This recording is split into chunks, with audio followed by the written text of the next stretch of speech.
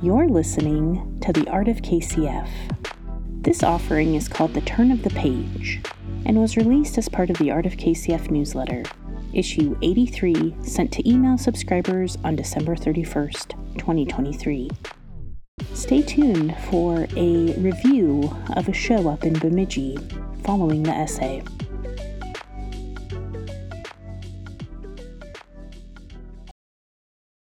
Sometime in October of 2023, I started booking things out to January 2024 and beyond.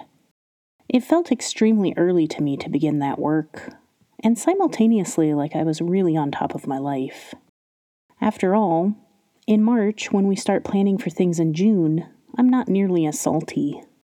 For some time now, I've been trying to align myself with new cycles, like seasons, moonrises, the position of the sun in the sky, and other opportunities for rebirth beyond the Gregorian calendar. Though as I investigated where humans came up with this calendar, I was not surprised to learn that the seasons and the moon were important to the construction of this solar calendar linked to important Catholic liturgical points in time. Coming up with the mathematic reasoning for the length of months and the contentious February extra day leap year situation is rather fascinating. Like, imagine the Gregorian monks huddled around a board table in a heated discussion, not using Robert's Rules of Order, about when the leap year has to occur for the math to work in the early part of 1582. The Julian calendar mistakenly used the assumption of 365.25 days in a year. So the Gregorian shifts us back to the more sun-based system that approximates 365.2422 days per year. How specific! It's also interesting to think about all that had to happen for this one calendar system to rule them all. And now, in just a few hours, depending on when and where you are while reading this message, we will be flipping pages into a new year. Perhaps you're already there. How's the weather? I set a really lofty goal of reading 160 books this year. Turning pages has usually brought me comfort, joy, purpose, and satisfaction. And I'm happy to report that I failed to meet my lofty reading goal for 2023. About a month ago, I could have pushed myself to the breaking point to speed read through the remaining books to meet my goal. But I purposefully chose not to do that. I know all the strategies: thin poetry volumes, graphic-based texts, children's books, cookbooks, but I kind of wanted to fail at not meeting a goal to feel how it sits in my body at 42. I actually feel proud of myself for not pushing myself to sickness, just to be able to say I met an arbitrary goal of my own making. To be clear, I read a lot of books this year, 117 as of the writing of this missive. I might finish a couple more between now and the year's end. Who knows?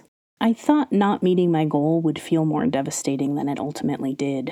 Here's what I learned. 160 books is too much for my life right now. I'm also committing to a different kind of reading goal in 2024. Maybe it'll be more quality over quantity. I want to be touched by the book. I want to be changed by it. Maybe it's too much to ask, but I want to learn something or feel something because of the art itself, not just devouring for devouring's sake.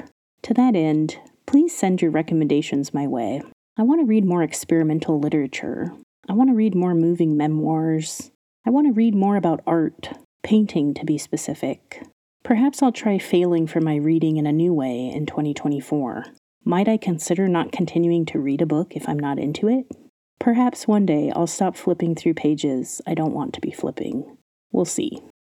A person I met this year, who's become part of my life, asked me if I was a paper planner type person, and I excitedly shared yes. In fact, I'm so into it, I'm a passion planner ambassador. In my estimation on this subject, there is only one thing more sacred than a freshly new paper planner, and that's a full, fattened planner with a loosened spine. At the Breakfast Nook table, I've amassed my 2 passion planners from 2023 for my final yearly reflections, and introduced them to my 3 fresh new 2024 planners. It's a great day when the planners meet. I leave what I want to be left in 2023 and bring with me what needs to move into the next year. I thank them for their service and welcome my new companions. The overlap of 4 or 5 paper planners is a magical time of year that truly only happens once. Now. How special to get to caress these pages, marvel at the filling of some and the possibility in the others. I'm excited to announce that my coffee club members, full name reveal coming in 2024, I promise. I know I keep saying that, but the list of possibilities are made and will be solidified in January. Anyways, my coffee club members will be invited to spend virtual space with me on Sundays when I'm able for a planning party. We'll converse, share tips about our favorite office supplies, be in community, and use our paper planners. Stay tuned to my coffee site for more information for our first meeting January 7th, 4 to 5 p.m. Central Time. And if you're not a member, maybe it's time to join this awesome crowd. I've got some fun things planned and penned in my planner pages for 2024 for my coffee cup fillers. In the tarot deck, the pages represent new learners. They are known as the youngest and most inexperienced member of the court cards, who skip with the spirit of inquiry and observation along the path laid out in front of them with fresh eyes. They are the members of their suits who are eager to learn, curious, and have open minds that are not constrained by preconceived notions because of their naivete, playfulness, and sense of possibility. I love the page energy of excitement for new adventure ahead. It's something I know I have within me, and something I want to continue cultivating onward. In 2024, I'm turning my page into the one that reads more excitement, less anxiety about the path unfolding in front of me, more adaptation and flexibility in the creation and accomplishing of plans. So it shall be. Have you ever noticed the page turner who flips the music book for the pianist? In 2024, I'm calling in that kind of peace and ease. I'm requesting my ancestors and guides turn the page for me when I'm reaching the end of the page I need, and I'm ready for the next one. Such a beautiful offering. The assistance of someone, somewhere in the universe. A breaking down of the myth of individualism. I'm trusting that page turner to help me keep the pace. The page turner plays such a valuable role, reading along to see where the player is and knowing the exact right timing to switch to the next one. A quick, purposeful action marking a transition from the past notes into the present moment.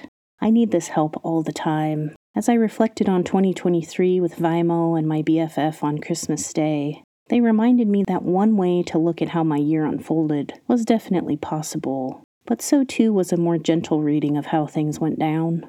Well, actually, they both took things to a pretty bleak conclusion that was an even worse timeline than the one I was actually on. But their ideas helped flip the page for me a bit. It helped me see that if I'm not liking the story, I can just shut the book, move on, leave that behind, let go. They flipped the page for me, and I'm grateful that they did. May 2024 bring you a fresh flip of the calendar page, or any other turning of pages with which you may need help moving toward or beyond. Happy New Year.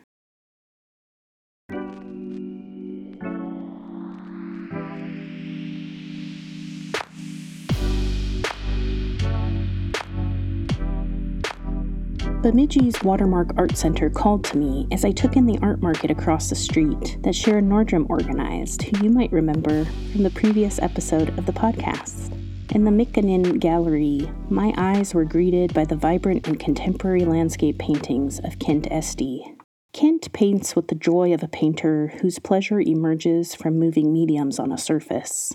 His hand is visible in the long strokes representing grass blades, daubs that start narrow, widen, and then constrict again to represent leaves on a variety of plants, and the knowing of a seasoned painter of when to leave it alone and to move on to something else.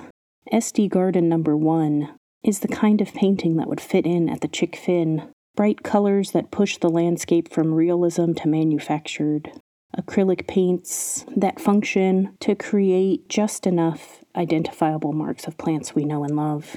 The abstract moments of splatters, paint applied with things other than brushes, and the relationship between the foregrounded florals to their green and blue backgrounds, simulating their place in the natural world, inspire a wondrous awe, a delightful feast for the eyes. Kent writes in his artist statement that he is simply painting what he sees. And boy, oh boy, do I want to see the world through his eyes in the form of these paintings. His exhibition, Indanakiyan, Where I Am on the Earth, is up at the Watermark Art Center in Bemidji, Minnesota, through February 9th, 2024. Go check it out.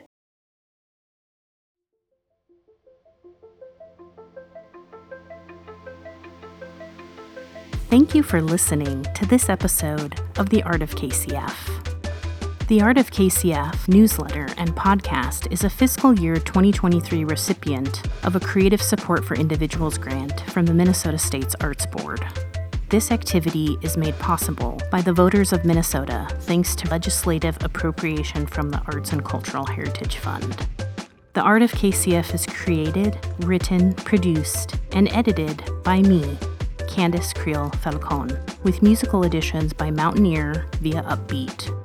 For a full transcript of the audio, plus all the features of my newsletter, like book reviews, creative links that inspire me, and an update on what's happening in my studio, be sure to find me through the link in the show notes. Till next time, may the joy of creative inquiry guide your path.